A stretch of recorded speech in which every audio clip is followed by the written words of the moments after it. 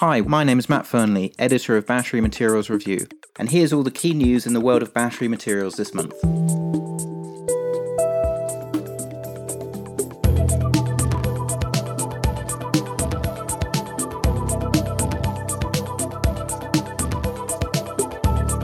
Welcome to January 2021's edition of Recharge, the podcast by Battery Materials Review. And new year, new format. We're going to go with a slightly different format this year. And as a result, I would like to introduce you to my guest presenter, Cormac O'Leary. Cormac's got 10 years experience in the Chinese battery industry. And I think he's a great guy for me to have on as my co-presenter. So Cormac, welcome. Thank you, Matt. Thanks for the invite to join you. I've been following your podcast for a while now, actually, and listened to it religiously. So it was nice. You reached out to me and asked if I was interested in joining you for an episode. Oh, brilliant. Well, yeah. A fan then. That's great. I think we'll just sort of kick off with actually something that you put on LinkedIn, which is this sort of quite interesting takeaway headline that the more capacity of battery factories announced in China this year than have been announced in Europe in the entire last 10 years. That was quite an interesting sort of takeaway headline. Yeah. Battery factory announcements in China don't grab the headlines as much as the European announcements, but they're quite significant, actually. And I just thought I'd highlight it on LinkedIn, especially because there's a lot of people very interested in lithium-ion batteries on LinkedIn. And I tend to cover the Chinese battery industry. And so we're quite excited by all the announcements that are coming in for China. One difference between these and some of the European announcements is that they are from established companies, not just startups. They're companies that are involved maybe in the EV industry, the solar industry, the metals industry, who are now taking a keen interest in the lithium-ion battery. One big difference is they have funding, or a certain amount of funding and capital available for developing these new battery factories in China. I think one of the things that sort of stands out the most is that I think you said that something like 50% of the capacity has been announced by just 5 companies. So, I mean, a lot of these things are pretty large-scale developments. Yeah, and all these companies have built factories in the past. So they're not new players. They've built factories like, say, for example, Narada, who's a small player, but a big player in energy storage. But they're going to be developing a 2 gigawatt-hour factory, and that's something well within their capability. And we have an announcement. We expect it actually, to come online also. So the difference between these and the European announcements is, great announcements, but we're not sure, are they really going to come online? Because the kind of experience for putting factories in place, battery factories in place in Europe is lacking compared to what's available in China. I guess that's a really important takeaway. And in fact, that's one of the things that we've picked up a lot in our outlook for the year, which is in this issue. And I think another key issue in Europe, which I'd like to sort of just discuss with you, is this issue of human resource management and the fact that there aren't really that many people with experience of starting up battery factories. Given the disparity in the capacity that's coming on, is that an issue that you see emerging in China going forward as well? Hard to say about in the human resources area. Originally, a lot of these Chinese battery factories got up and going by hiring some of the Korean and Japanese talent. Currently, the Europeans are also competing for the same talent pool. For example, LG Chem has been in Hungary for a while now, and they are producing a significant amount of batteries there. And the Hungarian engineers are trained up in a high-quality lithium-ion battery manufacturing. I think that would be a pool that the new lithium-ion battery factories can draw from. For the high-quality, mass-scale battery manufacturing, if you're quite serious about it, you tend to go for the Japanese or Korean former employees of Samsung or LG Chem or SK Innovation or even Panasonic. That's interesting. And I mean, it's certainly something that we see really across the battery space and in the raw materials area as well, particularly in sort of lithium, graphite, manganese. Nobody really has an awful lot of experience, or there isn't a deep pool of human resources with regards to sort of bringing these operations into production. Yeah. I've been hearing that for a while. It's it's a whole new industry that's trying to go from 0 to 100 miles an hour in a very short period of time. And it's a lot of it's going to be learning on the job, really, in all segments of the battery industry, right up to electric vehicles also. And I guess that sort of could bring us on to the next sort of really interesting talking point from December, which is research by two major research houses in the industry. First of all, Benchmark Mineral Intelligence, which suggested that the price of lithium-ion cells has decreased to about $110 per kilowatt hour in 2020. That's down from $290 in 2014. And in their piece, they really warned about the shortage of raw materials and how that could drive prices up. And then if you contrast that with the study by BNEF, Bloomberg New Energy Finance, so they talked about pack prices averaging $137 per kilowatt hour, and they actually talked about cell prices around about $100 per kilowatt hour, which was less than Benchmark was suggesting. But those are some quite interesting takeaways given the direction of travel and the focus of the EV markets and economics, etc. The battery prices have been falling significantly for the last 10 years. There's only so much that the price can fall. And the original goal that was laid out by the Department of Energy in the US was the famous $100 per kilowatt hour. That was back in 2014, 2013. And it was there's a number of goals on that, such as 80% capacity retention, 7,000 cycles, some really, at the time, were goals that were going to be difficult to achieve. And, it's quite surprising that we're getting close to the 100 kilowatt hour, US dollar per kilowatt hour goal so quickly. One of the goals that's laid out by the Department of Energy is in the timescale is the 125 US dollars per kilowatt hour in 2022. Looks like we're well on course to meet that goal, and it's quite interesting that the lithium-ion battery industry is laid out goals, and it's responding to the goals, and it's meeting its targets in much more timely manner than we anticipated. So, in that respect, it's looking quite good for the industry. And I understand the concerns of Benchmark regarding the limitations on the availability of certain raw materials, namely the materials for the cathode side. For me, that's the biggest risk. And I guess the big question is, how many more sort of manufacturing economies of scale are viable? And will that be enough to offset higher raw material prices? And one of the things that Bloomberg said in their release was that they said that even if raw material prices returned to the levels seen in 2018, they didn't see it being a big issue. But one of the key issues going forward is nickel, and the overriding chemistry in EV batteries now are nickel-rich batteries. And of course, the last time that the nickel price peaked was in 2015, and that was materially higher. That was multiples of the current nickel price, much higher than nickel prices were in sort of 2018 and in fact now. So from my point of view, that's a big risk, that if raw material prices go up, is that going to, how much is that going to raise battery prices? Yeah, I saw that in the BNF article also. They had in their 2019 study on battery prices, they had this tool they call the battery price sensitivity tool. And it, evaluated the effect of, if you double the price of lithium, what would the effect be on battery prices? In their examples, they have if for lithium, if it increases 50%, it'll only increase the battery price by 4%. And even doubling cobalt prices will increase the battery price by 3%. That's been looked at by some other researchers since then. There's a good study that came out of MEET actually this month. So right along the question that you're asking, where they evaluated the difference on the cell level going from NMC 622 to the higher nickel 811.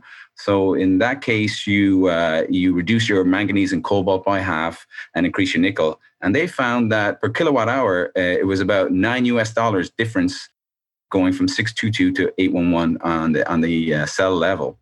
As I said, so that's half the cobalt, half the manganese, and increase in nickel at 20%. You're only paying a $9 penalty, which I looked at earlier, and it factors in, so it goes to about 9 million USD per gigawatt hour. The cost can get quite large. It seems small when you, and that 9 USD per kilowatt hour is basically equivalent to 6% or 6 to 8%. Those percentages are quite large, add up and to be quite large on the mass scale. Manufacturing gigawatt hours of batteries can add to significant sums.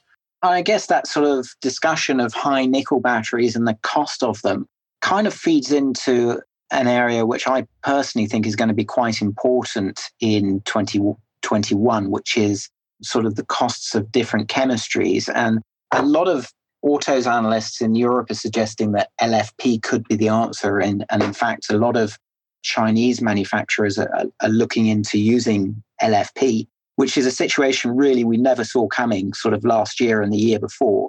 Given that LFP is so much more common in China, could you sort of just give us a quick outline in terms of how LFP is developing?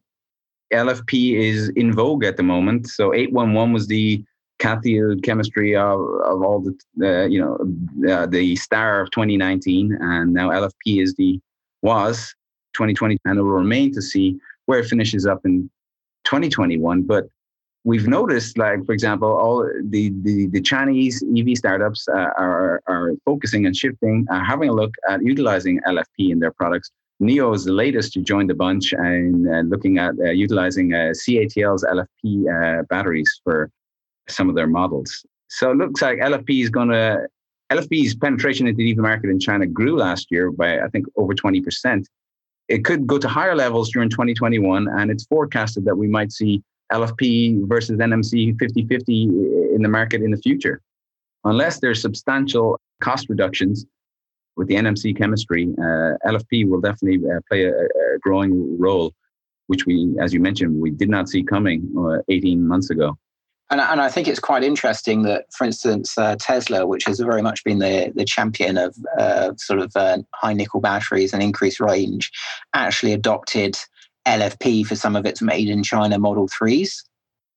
That just opened the floodgates. If it's good enough for Tesla, it's good enough for everybody else. So Volkswagen also looking at LFP, and some of the other German big three are also looking at LFP. If you enter the market 2 years ago with an LFP battery pack as an EV startup that wasn't catering to the lower end, you wouldn't have probably got any funding. And I've yet to see, actually be interesting to see if any EV startup pops up this year, totally based around the LFP format. But so, as you mentioned with Tesla, they clearly defined there's going to be levels to the electric vehicle industry now. You're going to have a lower tier for your robo-taxis right up to your Cybertruck, and different chemistries will be applied throughout. So there's a role for all the chemistries. I think the issue with LFP for any sort of non-experts listening is that LFP generally has a slightly lower energy density at the cell level, although increasingly not quite so much at the pack level. And also it has a lower range associated with it. Do you want to just talk a little bit more about the sort of different trade-offs? Well, there's a number of types of LFP also. There's a number of types of NMC, and there's a number of type of LFP materials also. And there's your basic low energy density, and there's different versions of that that are higher in energy density. So when we hear LFP, it's not a blanket LFP across the market. There's a number of patents. There's two very famous patents on LFP. There's the A123 type LFP, and there's the Fostech LFP. So then there's a number of Chinese variants on LFP also. So it's not one blanket material actually across the board. And we're increasingly hearing now about this LFMP with manganese that could be the next generation of LFP. What are the key aspects of that as a chemistry? The higher voltage. It's so the limit, as you mentioned, the basic issue with LFP was the energy density you have, because of the lower voltage is one of the factors would yield a low energy density. But with the increased voltage with the LFMP, I think it goes to 3.7 volts, or traditionally LFP is about 3.2 volts in nominal voltage. So you'll get a lot more energy out of it. That is all behind the adoption of various chemistries lies the government policies and government subsidies. So to qualify going forward, even in China next year, there'll be a reduction of government subsidies. And LFP, basic LFP, does not qualify for subsidies unless you do what BYD have been doing and CATL, which is removing modules and making LFP battery packs. And when you have so the subsidies for the battery pack, and you can increase the energy density of the battery pack that way. So there's a number of motivations to shifting or going to higher energy density LFP, not just for your consumers, but also to get some of the government subsidies in China. Okay, and let's just sort of lead into the sort of global EV sales, because I think it would be remiss if we didn't mention the huge acceleration in plug-in EV sales in the latter part of the year. And global PEV sales hit a record level of about 414,000 units in November, with both Europe and Chinese sales hitting a monthly record. I mean, I'll talk a little bit about Europe in a second, but what are you thinking in China for 2021, 2022 in terms of government support and actually sort of mass market demand for EVs? The Chinese market's quite interesting. So there's going to be 20% reduction for battery subsidies next year, and that will change depending on what industry. In buses, for example, and commercial vehicles, there'll be no change. But it's still a subsidy-driven industry. And we see that same in Europe, because you just mentioned the big push in November, December in EV sales. It also coincides with there'll be, at the end of 2021 and in some cases in the beginning of 2021, certain purchase incentives and tax exemptions and subsidies in Europe will be removed. So that's why it was a very good time to start buying in December and taking deliveries. But we still have to see if this market can stand on its own. It's been driven by subsidies for the last couple of years, similar to what we just saw in Europe, which is basically double in EV sales between 2019 and 2020. We saw the same in China back in 2017, where there was a double in the EV sales. And that was right at the prime time when the subsidies were at their highest. And once the subsidies started wearing off, we haven't seen being reduced. We haven't seen a doubling of the Chinese EV market. The sales this year were more or less the same as we're lucky, more or less the same in China as the sales last year, and which weren't much. 2018 was a bumper year also for EV sales, and there's only about 150,000 difference between the EV sales in 2020 versus 2018 in China. So it's stabilized slightly in China over the last 3 years. We're expecting 2021 will be another bumper year for EV sales in China, because the models are, first of all, Tesla, the Model 3, the Model Y is coming out. And then there's a huge increase in the numbers of smaller EVs available in China, which such as the Mini, that are really having quite large sales in China. And there's a number of producers of these smaller EVs aimed at the urban market. Their sales are expected to grow quite significantly during 2021. So, I mean, I think in Europe, we're very excited about the outlook for 2021. A number of EV launches that were planned for 2020 got delayed because of the pandemic. And I think that's been pushed into 2021. We've still got very strong, both carrot and stick government support for the industry. So on the carrot side, we've got subsidies from most of the major economies up to 5,000 euros a vehicle. And then on the stick side, we've got these CO2 regulations, which are really forcing the European OEMs or the OEMs selling in Europe to have a certain percentage of their sales as electric vehicles or clean vehicles. So from the point of view of the subsidy side, it's going strong in Europe next year, and we're expecting a bumper year for EVs. Obviously, this industry is going to succeed or fail, though, not on subsidies, but on actual mass market demand from the consumer. And I think it's going to be a very interesting year in 2021. At the moment, the average median sort of selling price of EVs in Europe is about 30 to 35,000 pounds, or effectively euros per unit, and mass market for internal combustion engine vehicles is about £15,000 per unit. So we need to see prices coming down. And in fact, there's going to be a key launch in Europe next year, which is the Dacia Spring, which is going to retail at about 20,000 euros per vehicle, which with subsidies will bring it down to 15,000. So I think that's going to be a really interesting brake model. You know what the range in that's going to be?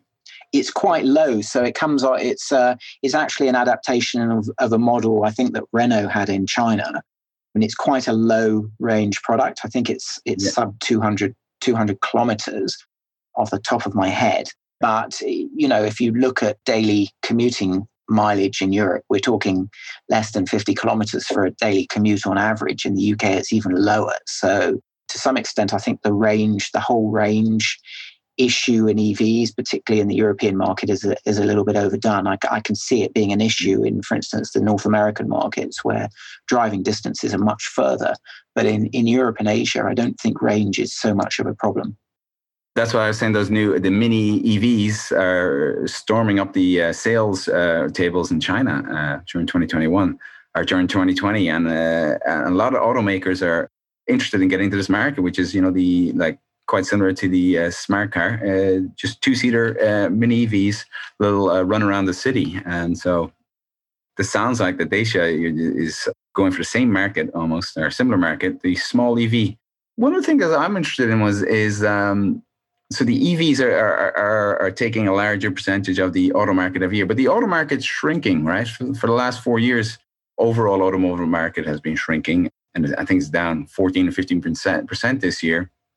So we're all, delighted that EVs are selling and increasing percentage, but this market is just shrinking year after year, and it's a new auto market, I think. So the goals of replacing all ICE vehicles to the same size market, I think, is not going to be where we end up in the future. I think it's a new industry basically that we're entering. Yeah, I mean, I certainly agree with that. I mean, I advise a hedge fund which has an energy component, and I think it's very interesting.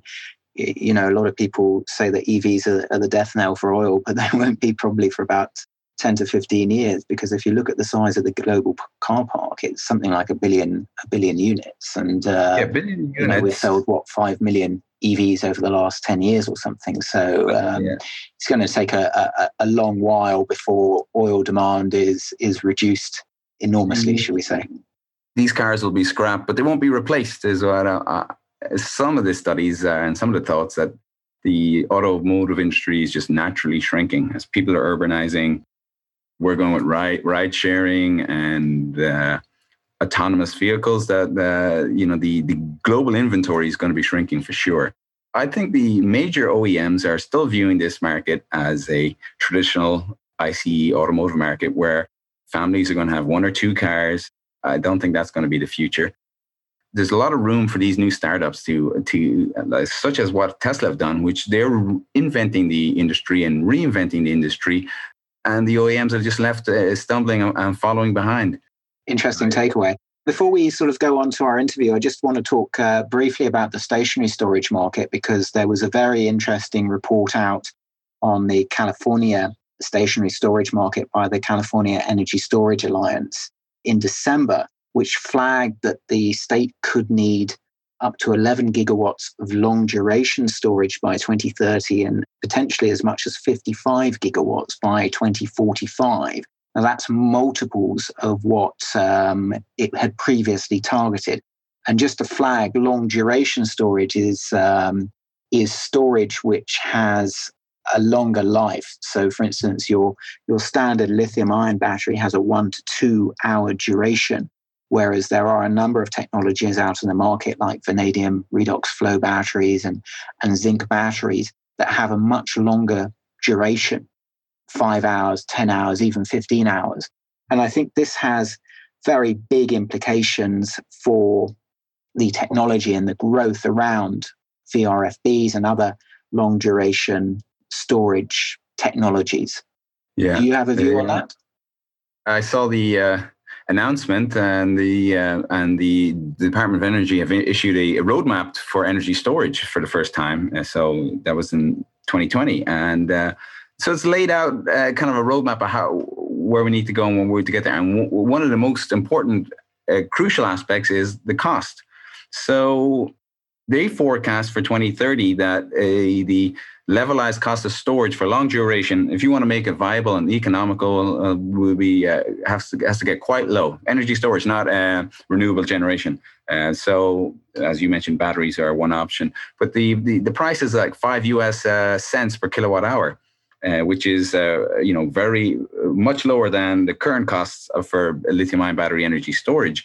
And this is one of the reasons that people believe that lithium-ion storage is not suitable for long duration. I'm not one of those people, but as you mentioned earlier, lithium-ion has certain applications. You can do lithium-ion storage for 15 minutes, for a half hour, all the way up to 4 hours. That's commonly used. And once you go to higher storage durations, then the costs add up, and it's not economical to plant these many batteries in a field. It's just more expensive than using an alternative long duration or a peaker plant, for example. But battery costs have been coming down a lot, as we just discussed earlier, from BNF and Benchmark, and will continue to come down. So the current costs for lithium-ion battery energy storage right now are somewhere between 20 and 30 US cents per kilowatt hour. And we're, as you just mentioned earlier, Matt, we're right on the fine lines of how low we can get lithium-ion batteries. Ultimate goal is to get towards 80 US dollars per kilowatt hour. Some of the LFP sales are very close to that number that we've seen during 2020. So it's not going to be impossible for lithium-ion batteries to economically satisfy these long duration storage demands. And during the California request for proposals, most of the proposals that went in were for lithium-ion battery technologies. But traditionally, lithium-ion batteries don't really haven't been deployed for operations above 4 hours. But there's a few deployments, most notably in New York, where there's a 8-hour duration. So long storage energy storage duration is from 8 hours on. It could be 8. There's no actually clear definition. It could be 8 hours to 1,000 hours, depending. But it's not just aimed for lithium-ion battery storage. As you mentioned, it could be for flow batteries. There's a gravity energy storage. There's and the main technology for energy storage, which is pumped hydro. And then room for novel storage technologies like compressed air. It's not aimed directly at lithium-ion batteries, but lithium-ion batteries are beginning to dominate the energy storage scene, especially in our industry, especially in the US. Yeah, and I think that's fair. And I mean, I think there certainly has been some dominance for lithium-ion in new large-scale projects that have been announced over the last sort of couple of years. I personally am quite excited about some of the potential of some of these flow batteries out there. They don't degrade as fast as lithium-ion. And they are fully recyclable, which I think is a key issue going forward for the industry. And on top of that, particularly with vanadium, the industry has sort of seen the issues with the volatility of vanadium prices, and we now get this sort of vanadium leasing methodology, which allows companies to reduce the upfront cost of vanadium in the battery. So I'm quite excited about the potential for vanadium flow batteries, potentially for chromium flow batteries, and there's also some interesting zinc technologies out there. But what we are really lacking in many of these long duration storage solutions is effectively the gigafactory moment. It's somebody to actually come in and invest large scale to allow manufacturing costs for these solutions to fall very substantially, like we've seen in lithium-ion. The lithium-ion for energy storage is just a byproduct of the EV industry at the moment. So they're just living off the scaling and adoption and subsidizing of the EV industry, and that's been benefiting the energy storage industry with the low-cost batteries that are available. But the energy storage for lithium-ion is shifting towards the lithium iron phosphate now. So traditionally, energy storage developers use NMC or LFP, but LFP was readily available for the last couple of years. But now that it's becoming more adopted in the EV industry, it's becoming harder and harder for the energy storage guys to get their hands on LFP batteries. And so there will not be 55 gigawatt hours of batteries available for this California deployment using lithium ion, unless, as you said, there's a dedicated gigafactory or whatever it is, whatever the technology is going to be for this industry, rather than relying on the byproduct of another industry. And just as an aside, the other attraction of LFP as opposed to NMC in storage batteries is the greater sort of thermal stability and less risk of battery fires, which is a key consideration, I think. Yeah, well, there's still a debate in the industry where NMC can be just as safe. There's camps, there's NMC camps and there's LFP camps, and so technically all lithium-ion batteries can be made safe, but LFP on a fundamental level is more thermally stable. Yeah. Okay, I think we will call it a day there. Cormac, thanks very much for joining us this month, and we hope you'll join us next month. So thanks very much to Cormac. And if you have any questions on any of the topics we've covered in the podcast, please contact me, or you can find more information on our website at www.batterymaterialsreview.com. I'm delighted today to be joined by Stephen Biggins, Managing Director of Core Lithium. It looks very likely to me that Core could be the next cab off the rank in terms of Australian hard rock lithium projects, with its Finniss project in Australia's Northern Territory. Stephen, welcome to Recharge. Thanks, Matt. We look forward to sharing some more information about the project and the company with you. Great. So it's fair to say, I think, that it's been a whirlwind few months for Core, with the share price up over 300%. So I think there's a fair amount to talk about. Could we just start with the updated feasibility study you released in 2020? Can you give us a quick summary of the startup CapEx and the estimated OpEx and the rest of the details? Yeah, it has been a very exciting start to 2021. Should be a very exciting year for us. As you said, the project's feasibility studies have highlighted that Core is looking to build one of the most capital-efficient lithium projects in Australia, and have operating costs that are going to be very competitive with the rest of our peers in Australia. From a startup CapEx perspective, the CapEx is around 80 to 85 million Australian dollars, enabling the company to produce at least 175,000 tonnes per annum of high-quality lithium concentrate out of Darwin Port. And from an operating cost perspective, we haven't disclosed those operating costs to market for the project, and we're working on a feasibility update at the moment that should get released next quarter, which will outline those in detail. But we'd expect our C1 cash costs to be very competitive with the rest of the market in Australia. Great, thanks very much. And I think it's fair to say that you've got quite a significant infrastructure advantage compared to many other hard rock projects, given the project's geographical location.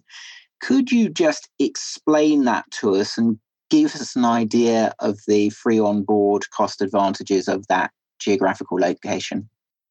Yeah, that's right. Core is developing one of Australia's highest grade lithium resources only 25 kilometres away from Darwin Port, which is Australia's closest ports to markets in Asia. The advantages of that are obviously in the transport cost from both the mine to port, which is about $7 US a tonne, so only $7 US a tonne to move material from mine to port. And then we're Australia's closest port to markets in Asia. So the project has, because of its location, I would suggest that the best logistics chain to connection to markets in Asia.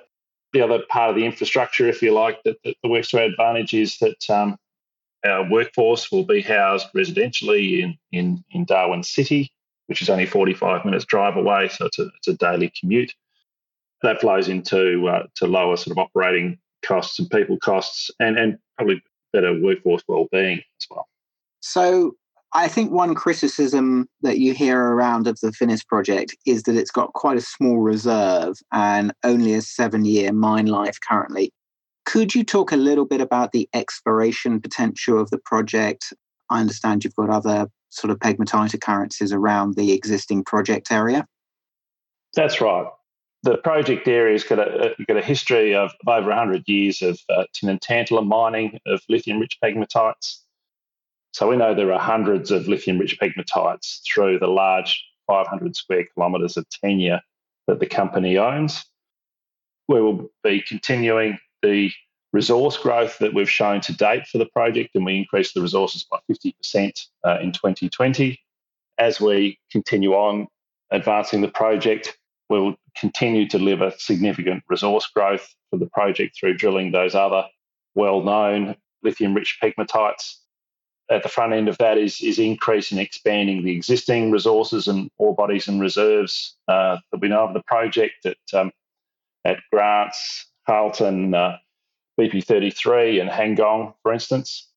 But alongside that, we'll be undertaking more brownfields and greenfields exploration to continue to grow the resources and the reserves of the project. The project shouldn't be seen to be finite.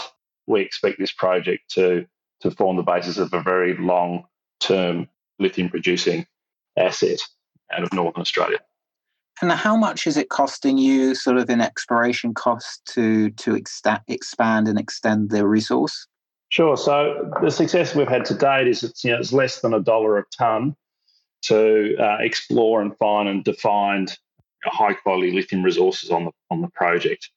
Investment we've got planned in the project in exploration and resource growth over the next 18 months. We've got to really target to double both the life of mine and the resources of the project.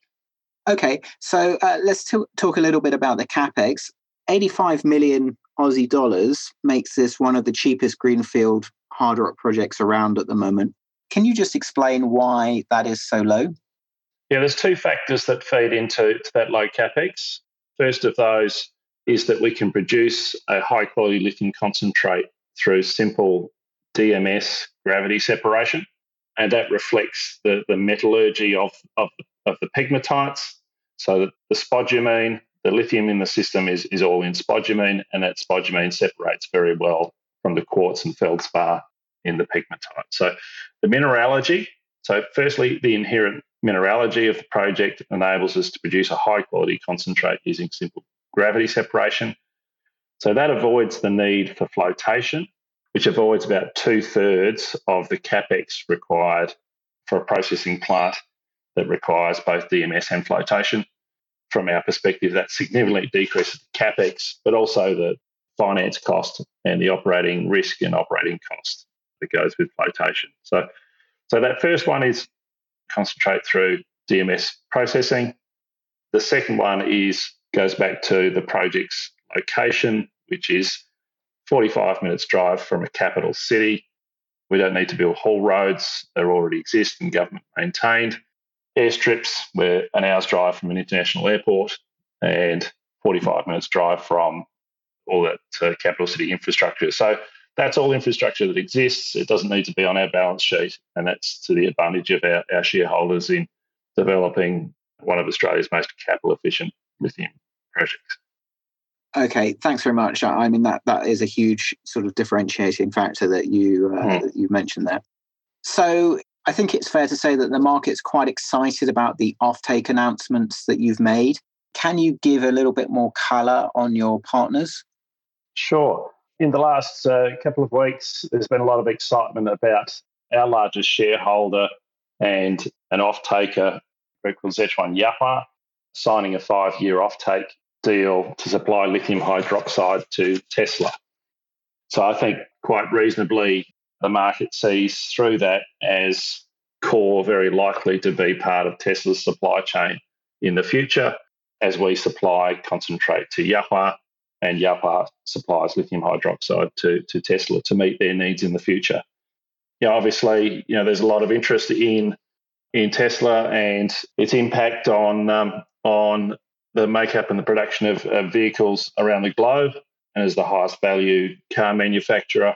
And I think it is quite exciting. I think it's quite justified that the market's getting excited about Core's potential to be involved with that as we look to produce high quality concentrates, lithium concentrates out of the project as early as next year, 2022. And how much of your planned production is going into that offtake agreement? So our binding offtake with Yahua is currently it's about 40% of our production capacity. So it's for 75,000 tonnes per annum of lithium concentrate. So that leaves us with the current capacity of the project of 100,000 tonnes. And it's what we've found more recently is there's been a lot of growing interest, very competitive interest from all the way through the lithium battery and EV supply chain for access to that remaining product. And in some ways, we're looking about, given that level of demand, our book, if you like, is full and overflowing. Given that extra demand, we're seriously looking at increasing the capacity of the project, which comes with both the success that we've had in growing the resources and the reserves of the project, but also the ability to sell that product, the demand for that product. Yeah, okay. So that was actually going to be my next question. So 175,000 tonnes per annum of SC6 is relatively small. So given the resource potential, given the demand potential, you feel you could increase that over time, yeah? In the short term, that's definitely an item that we're giving consideration to in the definitive feasibility study update that we're doing at the moment. And we think it's quite feasible for us to be increasing production capacity by in the order of 30% without significantly changing the startup capex of the project. And then I think in the medium term, with further investment into exploration and resource drilling, the project could substantially change its production capacity and increase its production profile in the future. Brilliant. Okay. So I think you alluded to the fact that there's been quite a lot greater interest in the project from the supply chain over the last 6 months or so. In terms of potential partners, are you finding OEMs engaging directly with you, or is it still primarily converters or cathode makers? And in terms of the sort of groups that you are engaging with, are there any sort of geographical trends that you're seeing? Yeah, that's a really good question, Matt. And that profile has changed significantly over the last 6 months. I would suggest in previous years, a lot of our conversations and engagement have been with the direct customers for our physical customers for our product, converters in China. And we've developed some great relationships, including Yahua, as part of that process. In the last 6 months, both geographically, that range of interest has grown, and we're engaged with parties not only in China, but in Japan, Korea, the US, and now in Europe. And we are also engaged in just about every level in the EV supply chain, from converters, cathode manufacturers, battery manufacturers, and OEMs themselves. So it's pretty exciting times. There's, it's pretty, frankly, we're inundated with interest for the remaining product for the project. It's pretty exciting. All those themes that we've been thinking about over the last couple of years in regards to lack of investment in supply and very few advanced suppliers like Core being able to get their product to market is now starting to be recognised more broadly. That's certainly happy days after the last two to 3 years, which, let's face it, have been a little bit tough for the industry. Yeah, agreed. No, we're really looking forward to finalising those processes, engaging with the right partners that sort of bring the right balance, if you like, to what we're trying to achieve as a company, as a project. And it really does feel like the start of this year's the market and finance markets are very strongly supporting the development of new projects and new supply like Core. Getting back to the stock, what would you say are going to be the next important catalyst for the stock over the next 6 months or so? Probably the one that we've seen, that's increased. I think firstly is going to be the lithium price. I think we're going to see a significant increase in the lithium price from the lows of 2020. So I think that's going to be pretty significant, not only for Core, but for the whole of the sector. I think more specifically to Core, we've got resource drilling results that we're waiting on that should come to us over the next few weeks. That will lead into a resource upgrade and then an update of our feasibility study early in the second quarter of this year. I would think quite significantly, we're significantly targeting FID, so final investment decision on the project, towards the middle of this year. And then, as I said, my read on the markets over the last few weeks is that we will get strong support for us to be moving the project into construction in 2021.